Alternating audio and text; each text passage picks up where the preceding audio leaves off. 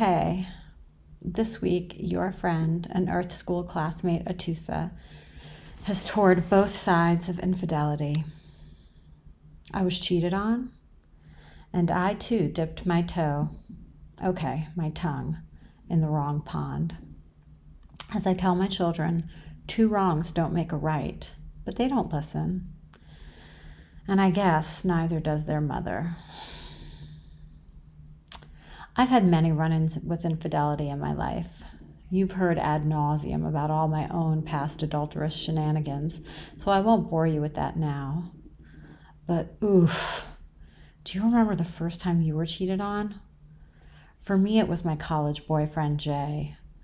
One night I was at his apartment and used his phone bill as scrap paper to jot something down on. This is before we all had smartphones to take notes. Imagine that. And then I happened to notice that there were a bunch of calls to some number super late at night, like 2:30 in the morning.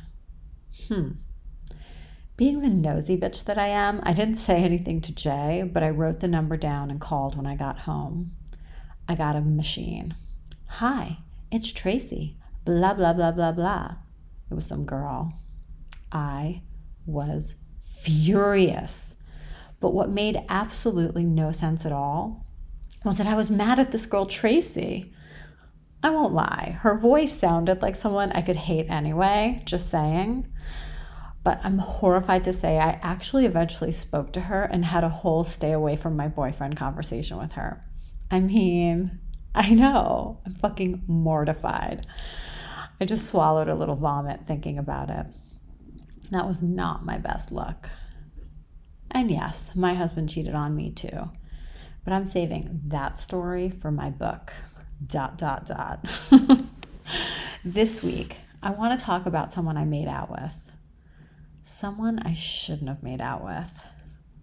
Someone I really enjoyed making out with. Someone who's in a monogamous relationship. And yes, I knew. But honestly, I kind of didn't care.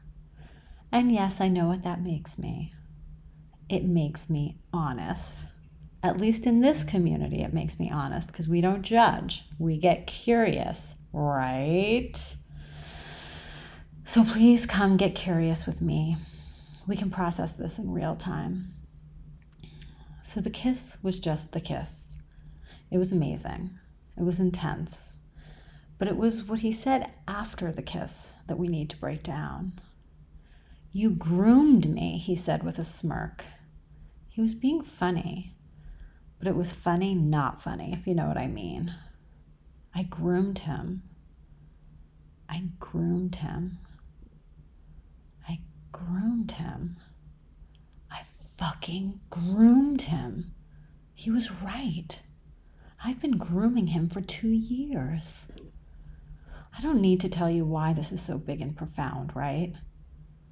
Think about when we usually hear that phrase. Childhood sexual abuse. The perpetrator grooms the victim. And look at us here. The victim, me, becomes the perpetrator. I groomed him. I fucking groomed him. I realize I didn't sexually abuse him. I realize he is a man both bigger and older than me. But yet, I knew what I wanted, and I played the super slow game to get it. He had never before cheated on his partner, and many people would argue that since it was just a kiss, he still didn't. But this unpacking is kind of less about him and kind of more about this other thing. How inside me exists both the victim and the perpetrator. I groomed him, my sister. I groomed him. You might be wondering what that grooming process looked like. Among other things, it includes sharing details about my sex life over the past 2 years, the less satisfying experiences that perhaps had him thinking how much better he is in bed, the incredible experiences that made him fantasize what it would be like to have that kind of sex again. I shared my fears, my insecurities, intimacy. Intimacy is how I did it. I didn't do it on purpose. No, scratch that. I mean, of course I did it on purpose. I enjoyed and valued our closeness, and I fed it consistently. But I didn't do it consciously. I didn't think, oh, let me share this stuff with him so he can imagine us having sex. That's just not how it was. It's just that I've kind of always loved him. He's been in my life for a long time, long before he met his partner. And what I've always wanted from him was intimacy. He's a tough nut to crack that way. So that's what I was going for. That's what my oversharing was about. I wanted to feel intimacy with this reserved, non-intimate guy. I wanted to create a small, cozy place to talk. And we did. We did. And we also kissed. So yet again, I sit with the boundarylessness of my childhood. That competitive need to get physical and emotional intimacy from my friend is rooted in a childhood of competing to get my mother's love at all costs. When I'm unconscious, and I was for reasons relating to my own relationship, I'm seeking that intimate bond I was deprived of as a young person. It's the same bond that my perpetrator was deprived from his mother, that he tried to replicate with me. I still remember my perpetrator's boundaryless kisses, jamming his angry tongue down my throat, seeking to finally get that intimacy that was deprived of him. Angry. So angry. My own seeking is not angry, it's just competitive. Competing for my mother's distracted attention. So a man who shies away from intimacy, unavailable for one reason or another, is catnip for the unconscious cat and mouse game with my mother. This ancestral wounding of a long line of unavailable mothers that resulted in the incest I survived. This boundarylessness put my friend in an uncomfortable position. Even though he liked kissing me, I'm sure he would have preferred not to kiss me. He would have preferred we kept a platonic relationship, albeit one he can reflect upon however he likes in his own private fantasies.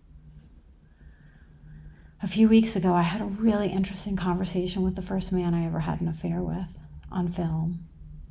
It was the first time we really unpacked our affair. I thought it might be interesting content for you. And it was. But then he changed his mind about releasing it. He just felt too shitty because one thing that came out was that he really didn't give a shit about my husband at the time. In retrospect, he felt like it was bad karma to put it out there. And trust me, I know what he means. I didn't care about my friend's partner either. I'm not saying it's okay to do whatever we want without thinking about the ramifications on people's lives and feelings.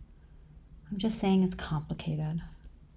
Survivors of childhood trauma have complex and old reasons for our hunger. This hunger that's sometimes so intense we don't realize we're biting someone's hand in the process of feeding. So today I sit with grief for crossing my friend's boundary. Not because he expressed anger or disappointment in me, but because he didn't.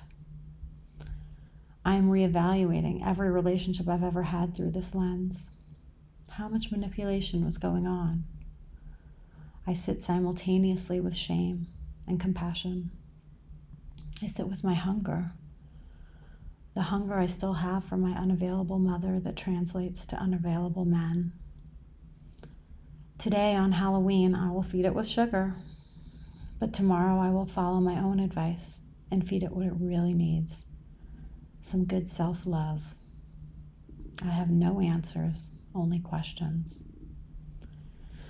This really isn't about infidelity at all, is it? It's about boundaries.